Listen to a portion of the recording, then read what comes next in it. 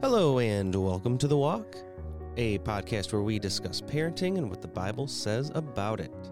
God's Word contains truth, encouragement, and application, which we want to share with you, the mom or dad, journeying through the chaos of raising kids. From the newborn to the rebellious teenager, our mission is to provide you with the hope and skills that allows you to be the parent God calls you to be. And I am your host for today, Tony Smith, and you know, there's truly a lot of talk about mental health nowadays, far more now than before. But when you go through a season of anxiety or depression as a parent, as an adult, it's quite different from when you're trying to help your child navigate through a season of anxiety or depression. There's a sense of helplessness or even unawareness that can occur. And when your child is a teen, it's already very hard to get a conversation going, let alone talking about personal issues that begin to take root in the mind and heart of your 15-year-old. It might come as a shock to many of us when that happy-go-lucky kid is filled with joy and is no longer filled with joy anymore. But there is something dark and mysterious, and they're going through some tough times. And we all know that the teen years aren't the greatest. They're awkward and embarrassing, and aren't always the most smooth transition in life. But mom and dad need to be prepared to handle situations like that. What do we do as parents to guide them and lead them to God when they aren't willing to even talk to you? Well, that's what our focus is for today. What we as parents can do to help guide our teenagers back to God, to help them navigate some of these mental struggles that they're having to endure. Our Bible verse for the day is Proverbs 3:5-6. It says, "Trust in the Lord with all your heart, and lean not on your own understanding. In all your ways submit to Him, and He will make your paths straight." Based off of the last few episodes, when I interviewed author Heather Castor and her daughter MJ, Heather lost her youngest daughter Lauren to suicide. Lauren had a mental health problem that nobody saw coming. Oftentimes we miss those things. There's no signs or symbols that yell out, "Hey, I'm struggling over here." It's more so deep within, and people are good pretenders. We can pretend everything is okay very, very well. But that's why this topic is so important, because no parent can imagine the pain of losing a child, especially when they lose them to something like suicide. The question of, was there ever something I could have done? Or the feeling of regret for not listening or talking to your child seriously. These are dire consequences. And we see suicidal thoughts and acts increase over the last decade among teens. So what hope is there? What do we do as a parent? Well, as simple as it sounds, find a good established church that is rooted in Scripture that preaches the gospel of Jesus Christ. You know, Laura and I talked about this, the community of the church back in our newborn series, but I tell you, it applies to this series as well. Finding community of believers for your teen to hang out with and dive into God's Word with them and become friends with those kids, that can do wonders for their mental health. There's an article that I found that uses the term religious coping. I've never heard of this term before, but it's this idea of using spiritual practices to help navigate through mental health issues. Now, a word of caution, I don't like the term religious coping because it basically makes God out to be a magical genie to help you navigate through some personal problems, and then you just leave it at that. That's not how a relationship with God works. By placing your faith in Jesus, a relationship has been established, but this isn't some fad that you can follow and hope that it fixes all of your problems, fixes all of your concerns or worries. Because what happens when, and I mean when, not if, what happens when you fall into depression again? You had relied on God and thought you had it all figured out, and then boom, you're smacked in the face with something darker, something more painful, something more powerful than you had experienced before. The tendency is that you begin to blame God for not fixing the mental issue in the first place. You see, this is dangerous thinking and poor logic, and it definitely shows a misunderstanding in God's character. You see, a relationship with God allows you to communicate with the most powerful and loving being in existence. We can't even fathom how loving he is, but amidst our struggles and amidst our pain, he's there to help. Psalm 46, verse 1 says, God is our refuge and strength, a very present help in times of trouble. A very present help when we are in trouble. You know, as a mom or a dad, you ever had your kiddo cry or yell out for help? And I'm not talking the cry wolf type. I'm talking about there being a tone and a pitch in their voice where you know something is truly wrong. How fast are you to react? How quick are you to come running to the rescue? It's instantaneous. And God is the same way. When we are truly struggling and we cry out to him through tears, pain, fear, he's there. Just like you are for your kids. And what makes us parents different is that we're imperfect. We don't always know the right thing to do or say.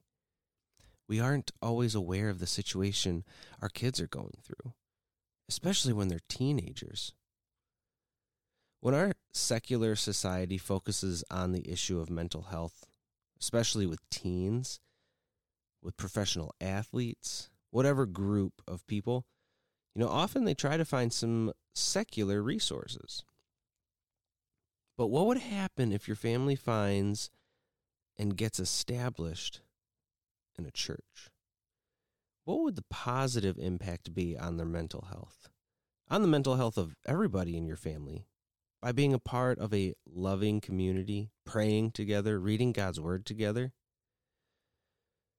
Another question is, what happens when you already do all of these things? Let's say your family has been established in a church for decades, and your kids are struggling with depression and doubt God is even there.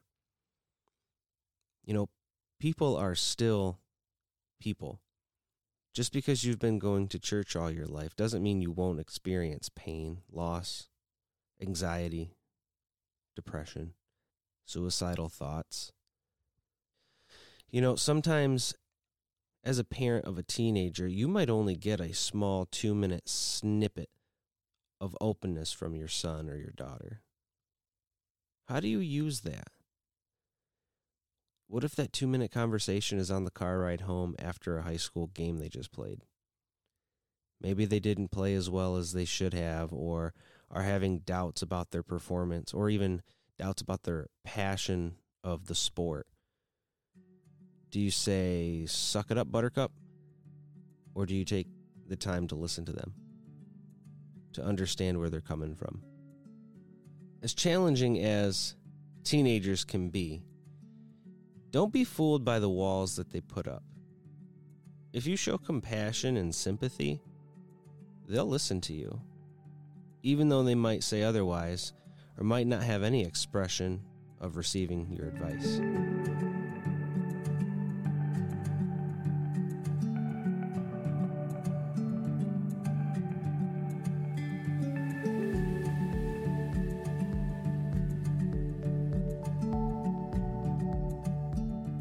Welcome back. This is Real Life with the Smiths, a section of the episode on what goes on in the Smith house. And I don't have teenagers for kids yet. My kids are still very young. But I have spent the last 7 to 8 years teaching middle schoolers, particularly 8th graders, so that 13 to 14-year-old range. It can be tough sometimes.